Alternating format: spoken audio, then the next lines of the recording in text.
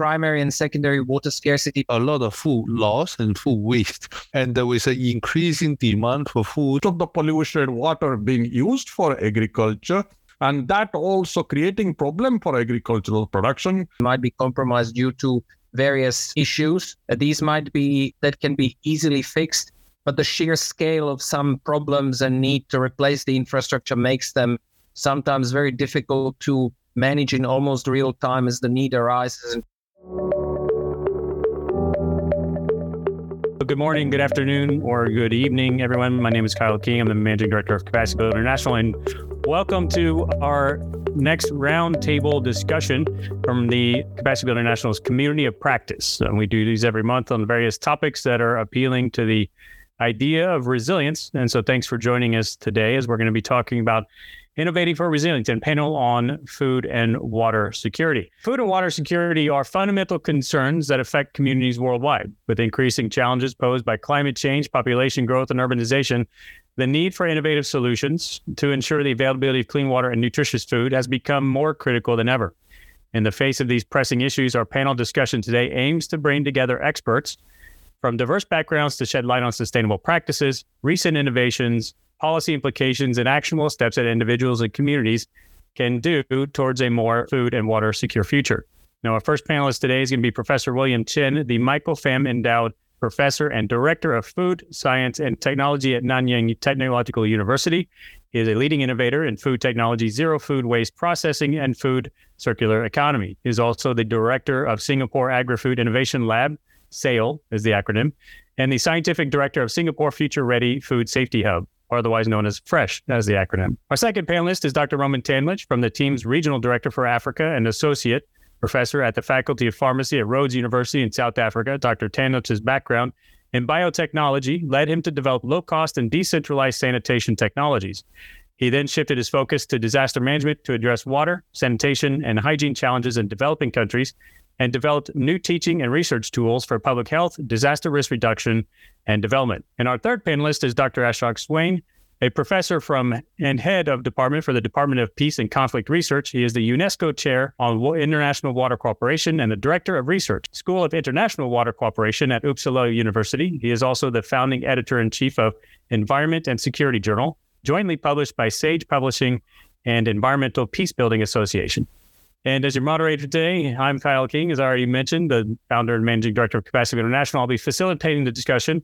And without further ado, let's jump right into the topics that we'll be addressing today. So first we have, of course, the first topic is on circular economy and waste reduction. Now, in terms of the circular economy and waste reduction, obviously the circular economy principles offer a transformative approach to address the challenges of food security and create a more sustainable future. Innovative approaches, policies, and technologies are explored to address these challenges. And this discussion and what we're going to hear from our panelists today really encourages experts to explore the circular economy strategies for addressing waste reduction and promoting sustainable resource management. So in this topic of circular economy and waste reduction, I'll first turn it over to Professor Chen to provide some insight from a food security perspective. Professor Chen, over to you. Hi. Good morning, good evening, everyone. It's an honor to be here. Thanks, Kyle, for the kind invitation. Also, I'd like to start with some brief summary of what we have been doing in Singapore. As you know, Singapore is a small city-state importing more than 90% of the food from 170 countries. And so in peacetime, this food import has been pretty smooth.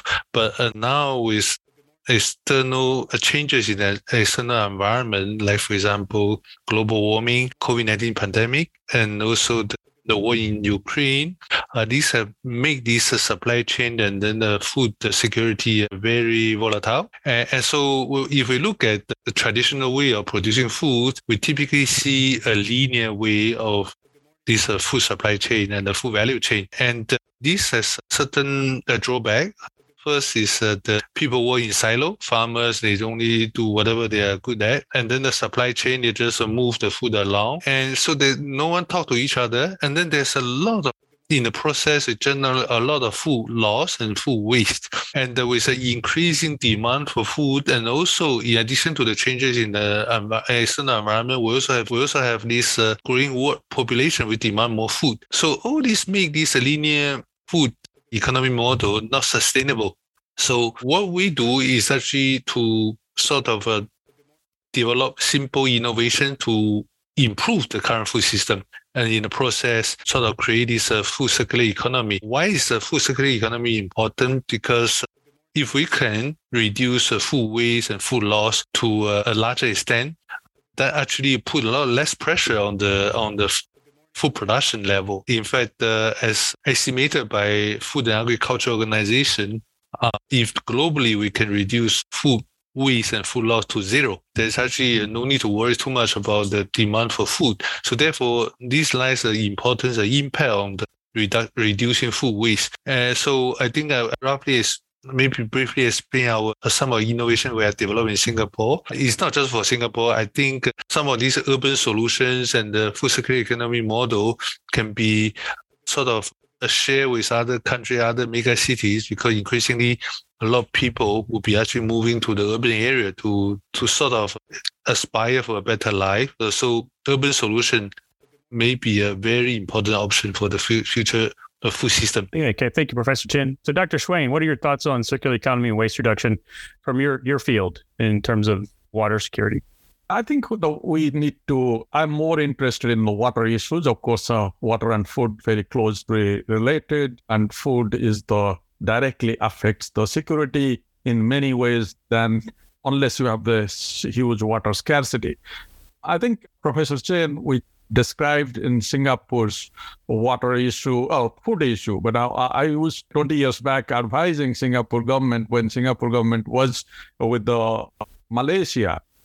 The water issue came up, and that is the time how the circular economy also in the water import and export works. And that is the time also Singapore developed the new water, which was quite a massive revolution, how you can really change the wastewater to drinking water, and the Prime Minister, then Singapore Prime Minister, drinking it. Of course, that was the time. But now I think we need to realize there is a big difference exists between the developed country or country which like Singapore with the technology and huge resources, and that they can really, if they do have money and technology and resources, they can change the polluted water. Like I live in Sweden.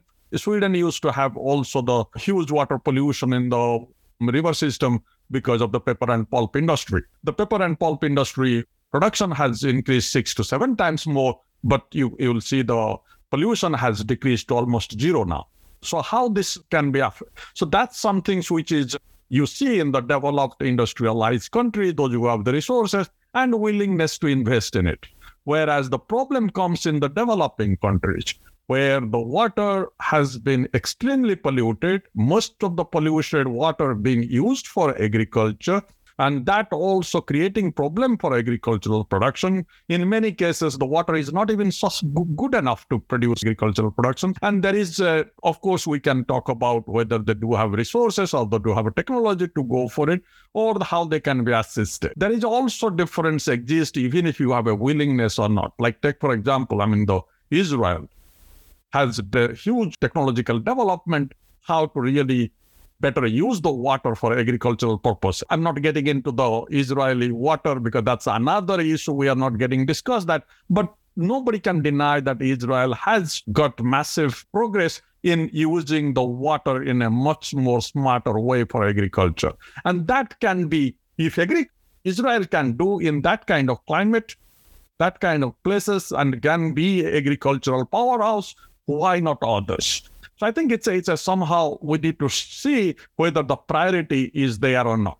So it's a political priority is extremely important, as I think, to get this moving, both in the developed countries and developing countries. But the developing countries is much more, because you need to reallocate resources. You need to put a number of political capital behind it. As I keep on saying, we do have science, we do have knowledge, we do have economy, but it's the lack of political will which is really making this a kind of priority arrangement. Where do you do it? But we also see that there are certain other challenges which the developing countries can face. But unless we do that, unless you need to master the possibilities to reuse the water in a better way for agriculture, to all industrial, to other purposes, municipal purposes, the water is going to be scarce. Water is already scarce. Water scarcity is not something happening in future. It is there. So we need to, see the change of mindset. The water is not coming from it's not the God's gift. God's gift is everything. So it's not only water is the God's gift. So it depends how much really we are prepared to put our resources and also tell the people that what it's worth for and how we really need to find the ways to better manage it. Thanks. I think that the Israel case is a very interesting example. I mean, Dr. Tanlish, coming over to you and looking at that from a developing country perspective, obviously there's more developed nations, they have resources, they could apply to some of these issues. What about in terms of developing nations that you've been working in? What are you seeing from your perspective? So I really like what was just said about the change in mindset. We are really seeing that in the Southern Hemisphere, specifically on the African continent. South Africa has had quite a few changes in the climate, not so much when it comes to overall climate itself, but on the precipitation, for example. Since about 2015, we've had persistent droughts. South Africa and Southern Africa is not the only place. California was also in a drought for quite a long time. What we have actually seen is that the drought itself has become a permanent stay of affairs. And it seems that we are actually not talking about drought anymore. We're actually starting to talk about aridification. And this has major impacts on primary and secondary water scarcity, primary being caused by the climate and the amount of precipitation you get, and the secondary by the fact that many times the delivery of that water and its treatment to the population and to various sectors of economy like food production might be compromised due to various issues. These might be the outdated or aging infrastructure, bursts of pipes, very basic things that can be easily fixed. But the sheer scale of some problems and need to replace the infrastructure makes them sometimes very difficult to manage in almost real time as the need arises and pipe breaks occur. On the other hand, what we have seen in South Africa has been we've had two cities now come very close to what we call a day zero, where the supply of the drinking water would have simply run out because there was not enough raw water coming into the system. Cape Town is a very good and very well-known case, which happened in 2018. They managed to avoid it by the sheer luck and precipitation coming in. We are currently seeing something similar on the Indian Ocean coast in a place called Gqeberha or Port Elizabeth, where it is very likely that day zero on a scale of a city of about 1.5 million people is likely to occur sometime later this winter.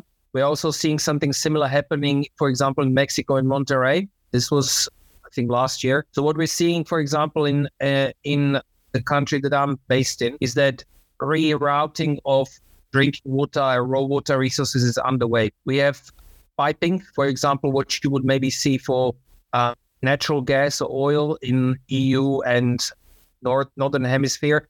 You're starting to see something similar happen for water resources, where areas that have water use the sources to divert certain volumes towards areas that are scarce. And specifically, if you look at the southeastern part of Southern Africa and South Africa specifically, this is a very agricultural area. Citrus fruit is grown here. And if it wasn't for supplies from central parts of of South Africa and also parts of the northern parts of the country, such as Johannesburg, which is one of our major metropolitan areas, a lot of the water that they get is basically done through transfer schemes from the Kingdom of Lesotho. So I think this is going to be a very more and more like a feature of water supply management, treatment, and also food production that we will see with climate change. A lot of precipitation coming in small and very drastic events, floods, downpours, where 24 hours you would see 1 year's worth of precipitation. We will have to find a way to store that water, treat it, and then divert it into areas that otherwise don't get rain. And I think that's going to be something that will have to become a very important part of water, food, and also disaster risk management in the 21st century. Thanks. Thanks, Ron. I appreciate that. So that actually brings us into our next question, really, which is about sustainable water management. Of course, the challenges with water scarcity, just like you were talking about. Dr. Sandlish, degradation either due to population, urbanization, climate change, or a call for sustainable practices. Now, innovative approaches, like what are we seeing in terms of innovative approaches or policies and technologies that explore to address these challenges? I know, Dr. Swain, you had mentioned that in Sweden, production has gone up by 6 or 7 times, but actual waste has stayed the same as in previous periods. So that's quite interesting to explore. And of course, the goals should encompass, equitable distribution, efficient utilization, as we talk about getting more arid lands and territories, resulting in resilient safeguards of ecosystems and meeting future needs. I think all of these topics we sort of just touched on in our first sort of round. But Professor Chen, I'll bring it back over to you in terms of sustainable water management. Obviously, your focus is on food security, but what are you seeing in terms of sustainable water management? Should I let Dr. Swain start first?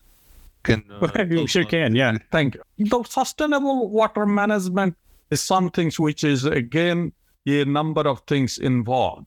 As I said, we do have in ways that what sort of water we are looking at it. And then whether it is sustainable managed or not, then we can really think of. Like I was giving example of Israel.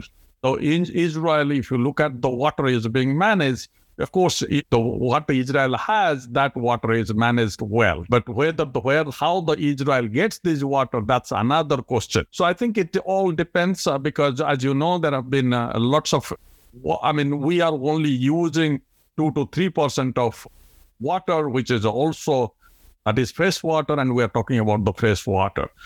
Most of the cases. And most of the fresh water also internationally shared.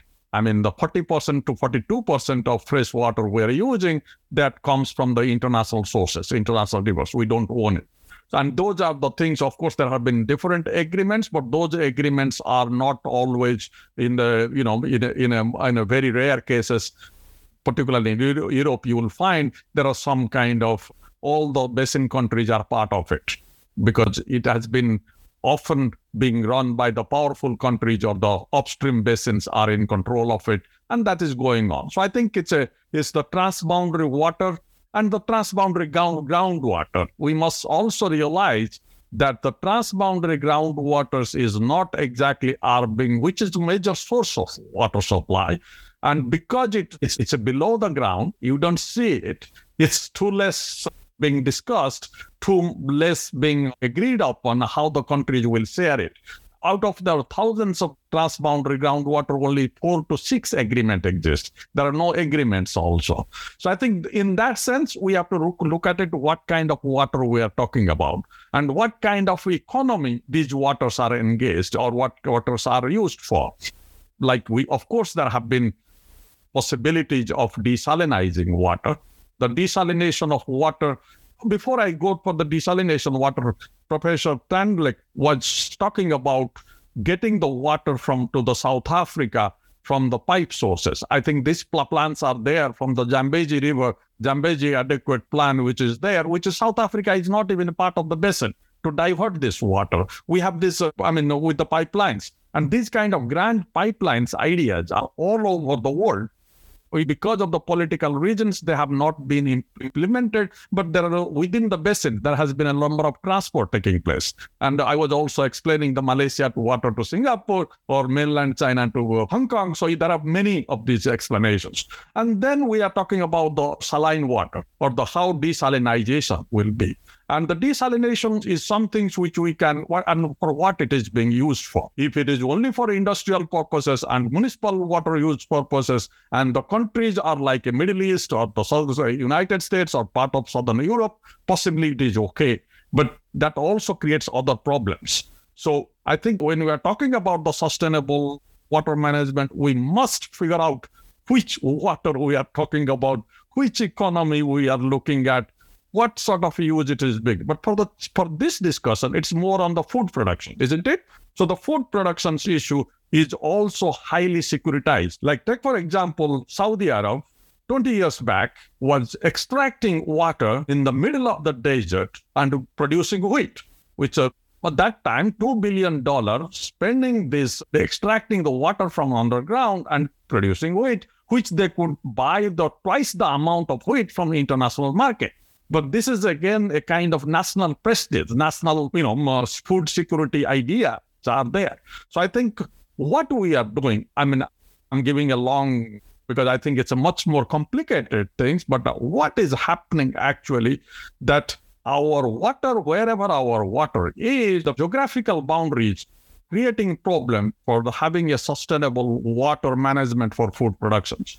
The places where the water is available, we have agricultural land where you are supposed to produce food, isn't it? That's what you can do it, and then we can really, but those kind of ideas are coming.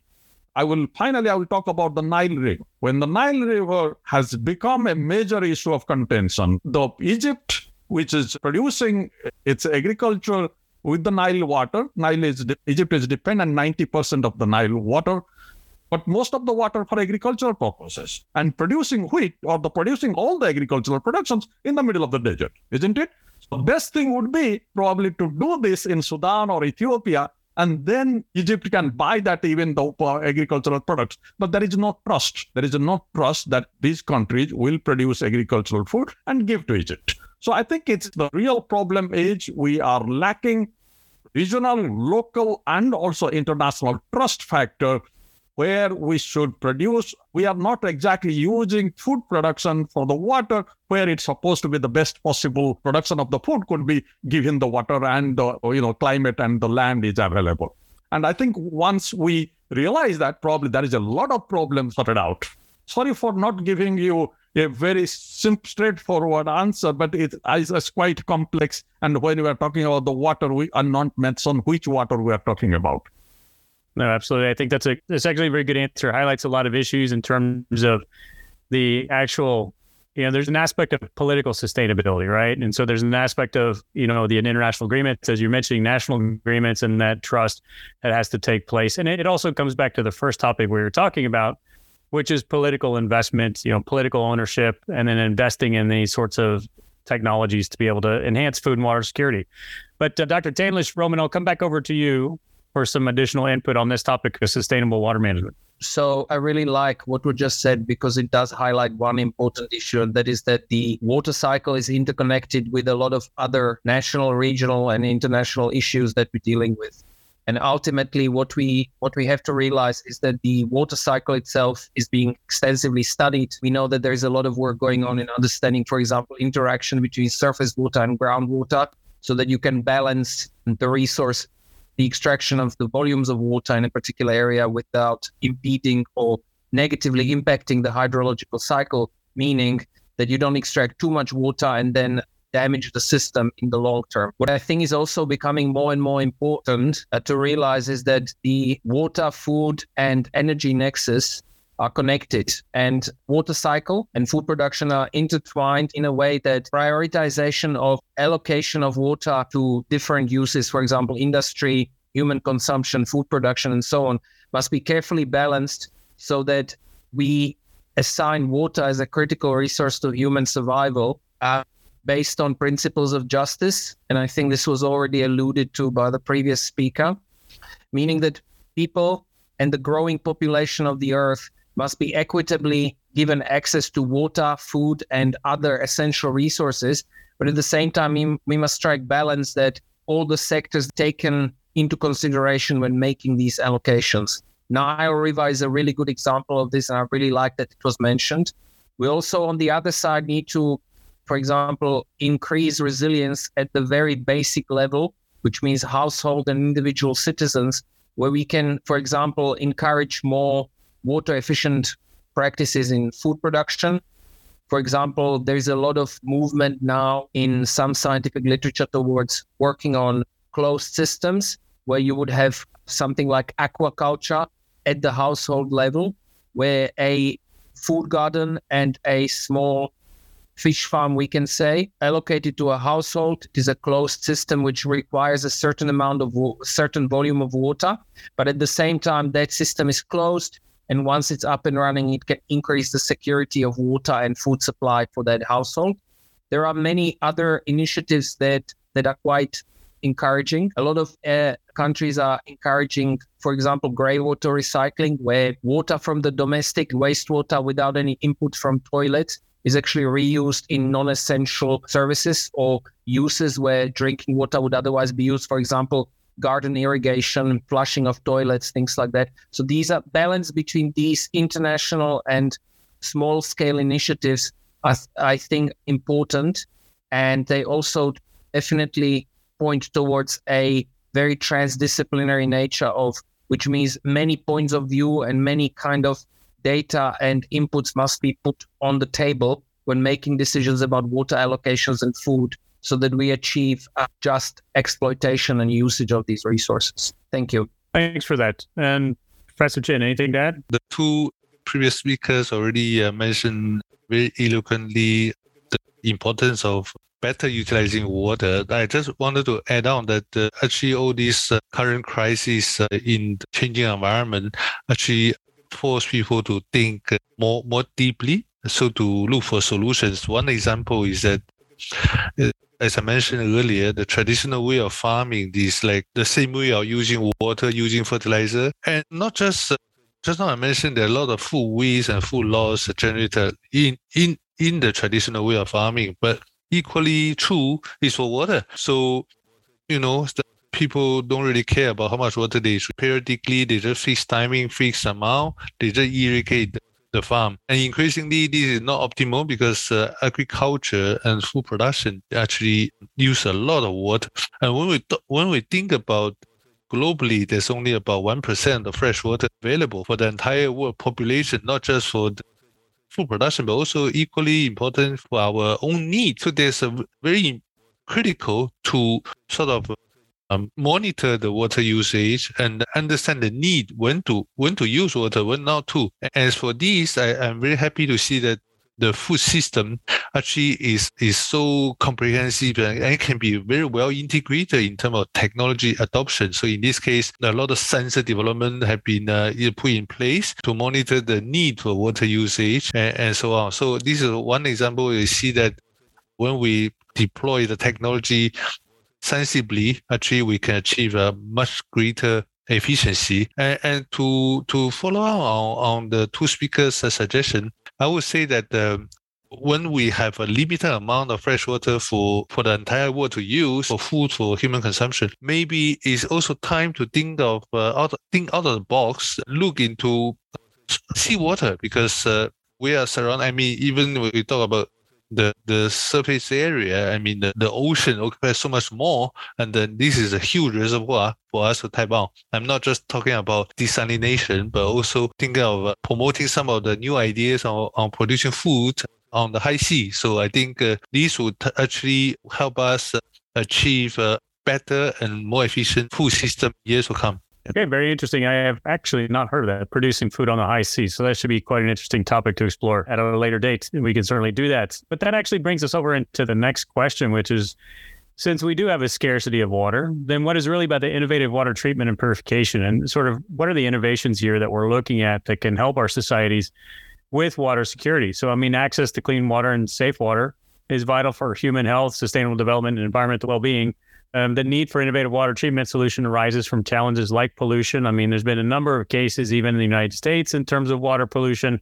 We can most famously sort of Flint, Michigan, and other areas that have had sort of water issues in recent years, and challenges such as emerging contaminants, limited freshwater resources that we were just mentioning, and ensuring access and maintenance of clean water. So what can we discuss here about some of the groundbreaking technologies or revolutionary sort of efforts that are being undertaken in terms of water quality approaches, and how can we identify new strategies to ensure that there's global access and preservation of clean water? So Dr. Schwing, I think we'll come back to you as one of our resident water experts, and then you can kick off this part of the conversation. I think one has moved quite ahead in providing. I mean, we must admit that there have been, like you are talking about United States and Flint, Michigan, but I have been before to California or New York. You couldn't drink the water from the tap. Now, at least you could drink the water from the tap, and I could even survive living so long in Sweden and go drink that water. So things have changed. Many countries you see that, even in Germany, when in the early 90s, you couldn't drink the water from the tap, but now anywhere you can, So there has been some changes, but of course, we have a huge problem of providing safe, clean water to people. And that is creating a major health crisis besides other things. I mean, I'm in the department which is world famous for collecting data on how many people die in the war, okay, or in the various war and civil wars. And I'm the one does research on water. So I need to put myself in these war researchers that I'm relevant. I used to put on my door that how many people die every year because of the drinking bad water. So, so of course, now people know that there's a bad water is something which is kills so many people. So I don't need to put that on my door. But I think it's a fact. It goes on. But I think it's also, there have been a number of ways the technology out there. There are possibilities but there is a corruption. There is a lack of, again, though I must tell that there is a lack of political will, that this is not that the water cannot be given and water cannot be clean, water cannot be given. There are legal challenges, like in some places, even the urban slums, where people want the piped water, but the states are not interested to give them the piped water because that will give them the legal rights of staying there, or somehow they can say that they have been taking. So it's a much more complex problem. I mean, it might look quite easy, but it's in the unmanaged places or where there is a unmanaged urban centers or even the rural areas, which are not exactly you can easily access. There is an energy problem. So you probably will face this kind of how to really provide the clean water. But that should be, when it is called the basic human rights, for the people to have the clean water and proper sanitation, it's the state's responsibility. It's no way state can say that this is the business houses do, this is the NGOs will do it, or the people will have to do it. The state's basic responsibility is to provide the clean water and proper sanitation possibilities to everyone. That's the basic human rights. And if the state fails to provide that, then I think the problem starts from there. The others can play the supporting role, but I think where the states are really, even the developed countries, I mean, Flint, Michigan, and there are not only one Flint. I mean, you will find there are many areas in the United States, in Canada, in some parts in Europe, also you won't be able to get this water. And I think here there is no explanation because it's just the state has failed. In the developing countries, it has not been given the priority. So I think it should be prioritized. But I think we do have the technology. We do have the possibilities to provide the very easy, safe water to people. But I think it's corruption, legal problems, and politics, which are the three things which I think it's not the science, it's not the research, which is the problem. No, thanks for that. I think that's very interesting. I mean, you can draw, and I like the way you sort of provide that perspective. In developed nations, it's a choice. And other underdeveloped nations, it's an issue of being provided the tools and the capabilities to make that choice. And so I like the way that's phrased, because it's a conscious decision to invest or not invest with more developed nations and take actions to make sure that you're fulfilling your responsibility as a state to your population.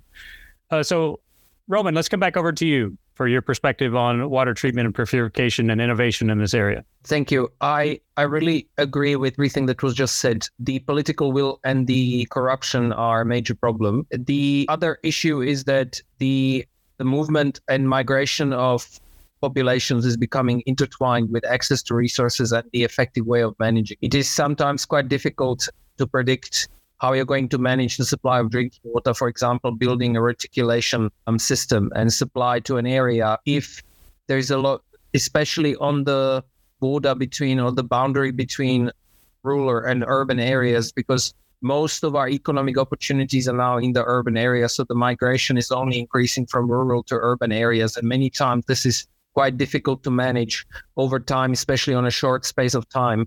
And this complicates the supply of basic services like water and sanitation. The other angle which I would stress is quite important in this aspect is that indigenous knowledge, which is held by people that have traditionally resided, for example, in rural areas, is becoming more significant than before, I think, because effective management of water resources, optimization of farming techniques that have been developed over extended and long periods of time are gaining more and more momentum because they can provide some solutions to the challenges and allocation of resources like water that we see. The other point I would like to make is that research is driven immensely on the areas of nanotechnology and treatment of water using that covers removal of microorganisms, emerging contaminants and others.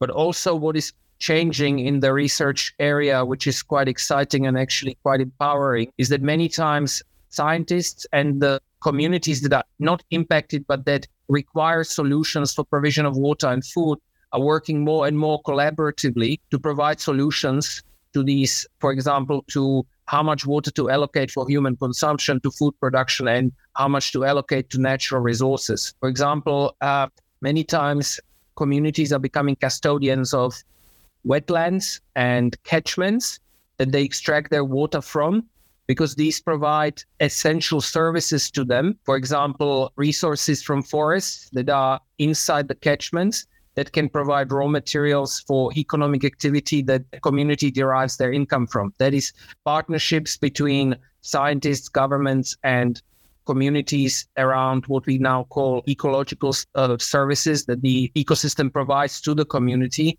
are becoming more and more, where the community becomes a custodian and manager with support by the government and scientists. And that way, the resource such as forests, catchments, and so on can be optimized so all the needs of the environment and also the human population living there can be met. Thank you very much. Some good insights there. And so, Professor Chen, coming back to you in terms of innovations in water treatment and purification, what is sort of the impact in food and the food industry and food security itself? If we can get, obviously there's a correlation here in some form or fashion that the more that we're able to more efficiently, process water and treat water and purify water, the more we'll be able to reuse it and then bring that over to the food sector and things like that. So what is the impact here that you're seeing? And is there anything on your radar in terms of food security?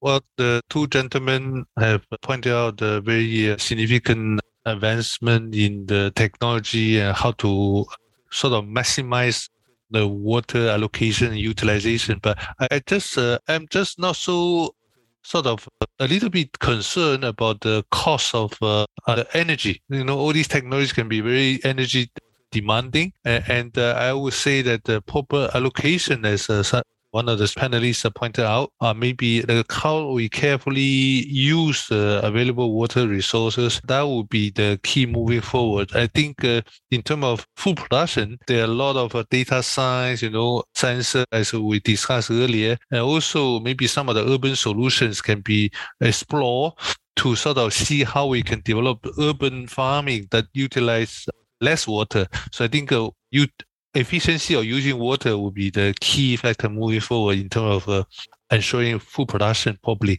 And then there's just now I have also a suggestion on the producing food on the high sea. So that's another possibility. And not mission impossible, but it is doable. Yeah, but we'll see. Yeah.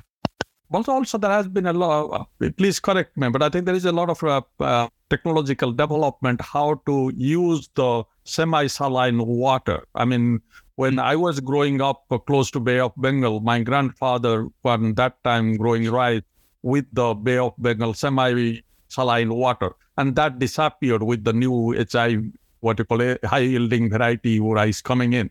But now I think those kind of old traditional rice and other cultivations which used to be on the semi-saline water can be also being developed. Is that correct? Yeah. I think you're absolutely right. I think this is where the technology implementation and adoption come into the picture again. Here we talk about how to modify the plant and the crops to adapt to different water conditions. But we're not talking about GM food per se in terms of what we are going to eat, but how the plant and crops grow in the different water conditions. There's absolutely a very important area that is coming along too. Yeah, thanks. Yeah, I really like the last comment. There's one of the main drivers of our understanding about how to adapt to climate change and its effect more broadly, and specifically with water and food production, will be that a lot of the plants that are considered critical to an ecosystem or food chain, there's a lot of investment going into genetic analysis, sequencing, and understanding what are the factors that control the survival and the adaptability of specifically staple food crops, such as maybe wheat, rice, and things like that, are going on. There is a lot of government investment and a lot of capacities being built pretty much across the world in sequencing and genomic analysis, which can then allow us to improve food production systems as well. Thanks for that, Roman. And that conversation just strikes me and makes me remember that, what is old is new again. And then maybe with the current technology we have, that we can better understand why the old systems worked and then adapt them to a new environment. So very interesting discussion.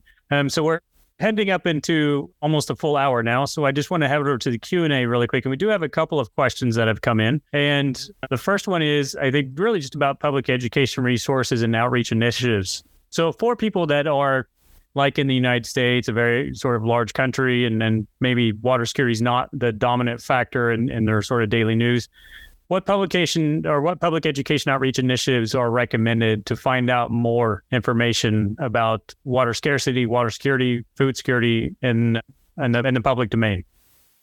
Does anybody have any good resources there? Dr. Swain, we'll start with you. I think there has been. I'm a UNESCO chair, and my job is also to spread this education and publish on that. But the kind of thing like a country like in Sweden, I never studied here, but my kids went to the school. This country doesn't need to think at this point of time for the water preservation, but you will see the education system. My kids come home and tell me how to use the water, though I'm telling the world how to use the water, but they have been learning from the school system that how to use the water well and sustainably. So those educations need to be put a curriculum which there is a UNESCO recommendation that how the school should be using all the education system, but we don't prioritize that. There was a time, I think it's also people, those who are interested in this field, we should also take it as a mission that we must try to put this knowledge in the young mind. As much as you can, because in the universities, and we are much more interested in doing research or, more research publications. But I think the real education should be in the school level. In my younger days, I was going around different schools in Sweden, being a project supported by the Green Cross, the Gorbachev's money, which is the Nobel Prize, he put that in the Green Cross. That was actually supporting. And I was going around in the different schools in the Swedish schools to also to teach the students that how the water is important, the importance of water, and how the water is important for our society, for our life, for our food, and everything. Because I think society of the young mind, unless we tell them, it's very difficult to do. And that again comes from the state is the main actor here. The education system in most of these countries, particularly the developing countries, has to keep this in mind that this kind of education has to be a comprehensive one, not only some kind of, colonialized version of education, which only teaches you to be an engineer or a doctor or to be a bureaucrat. It has to be also how you should be responsible for the society and the larger world. And I think this is where it comes in. Of course, there have been or the number of civil society organizations or the different private schools they can possibly, but there has to be strict instructions from the central system that these are water is an important topic, need to be discussed from the primary level to upwards. And unless that happens, I think unless we put that in the students' or the kids' mind that the water is not anymore something they have been using traditionally or before, it can be used the same way. Because water is becoming scarce, water is becoming polluted, with more demand. We need to rethink about how we used to think about the water. And I think this is, again, come back to the same kind of questions, who should really prioritize it. And I think many countries have prioritized it, as I was giving mention, that these countries, those who don't need to, but the countries, those who need to, they are not doing it. And I think that's where the problem lies, and they have to. And I think the natural disaster, as if I look at the question, because that brings out another aspects, because the natural disasters increasing due to climate change, it's becoming much more yearly as well as intensive. I come from a place which always either flood or the cyclone, we call it in India. So I have seen how that really destroys your water system. And that's something else. I think that's something we need to realize that during the natural disasters time, and I think the questionnaire was asking from the United States side, and that's again how you need to remain prepared for it, how long you need to remain prepared for it, how much water supply you need to keep. Those are the practical questions, but they are something but for specific reasons because of those kind of natural disasters. But then drought situation, that's a different thing. We can continue this discussion. It's a longer discussion. But in general, I think the school level education on water is extremely important, and the countries, those who should do it, are not doing it. Thank you for that.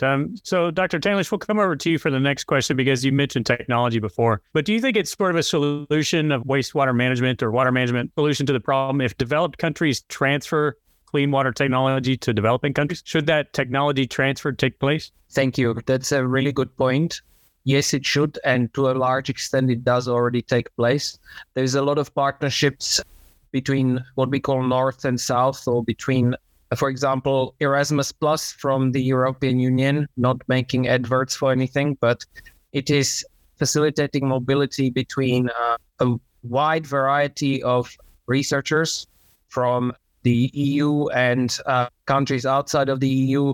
South Africa is a good example. South American countries are a good example.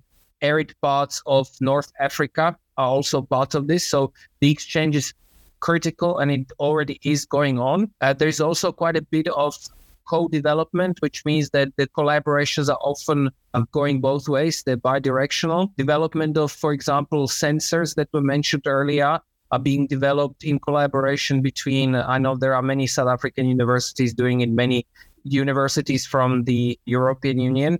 At the same time, you have the international funders such as the Melinda and Bill Gates Foundation that are stimulating quite a lot of research into sustainable sanitation that takes the human waste and actually turns it into products that can be used to uplift communities. So, for example, fertilizer, energy source resources, things like that. And those kinds of grants are available to wide range of researchers from both the developed and the developing world. And then I would maybe close it out with the following thing. We saw a very great deal of collaboration in the genomic sphere through the food and agriculture organizations for many years now. And genomic sequencing, for example, so looking at what are the genetic makeups of microorganisms, for example, has only been strengthened during COVID-19. There was a lot of sharing of genomic data. This is not related to this specific topic. I'm just saying that a lot of collaboration is opened up internationally. There's always need for more because the climate change has created conditions that are changing rapidly, and the exchange of information must be ongoing. Exchange of technologies must be ongoing as well. And there is always more that we can do, but the exchange is going on to quite a large extent.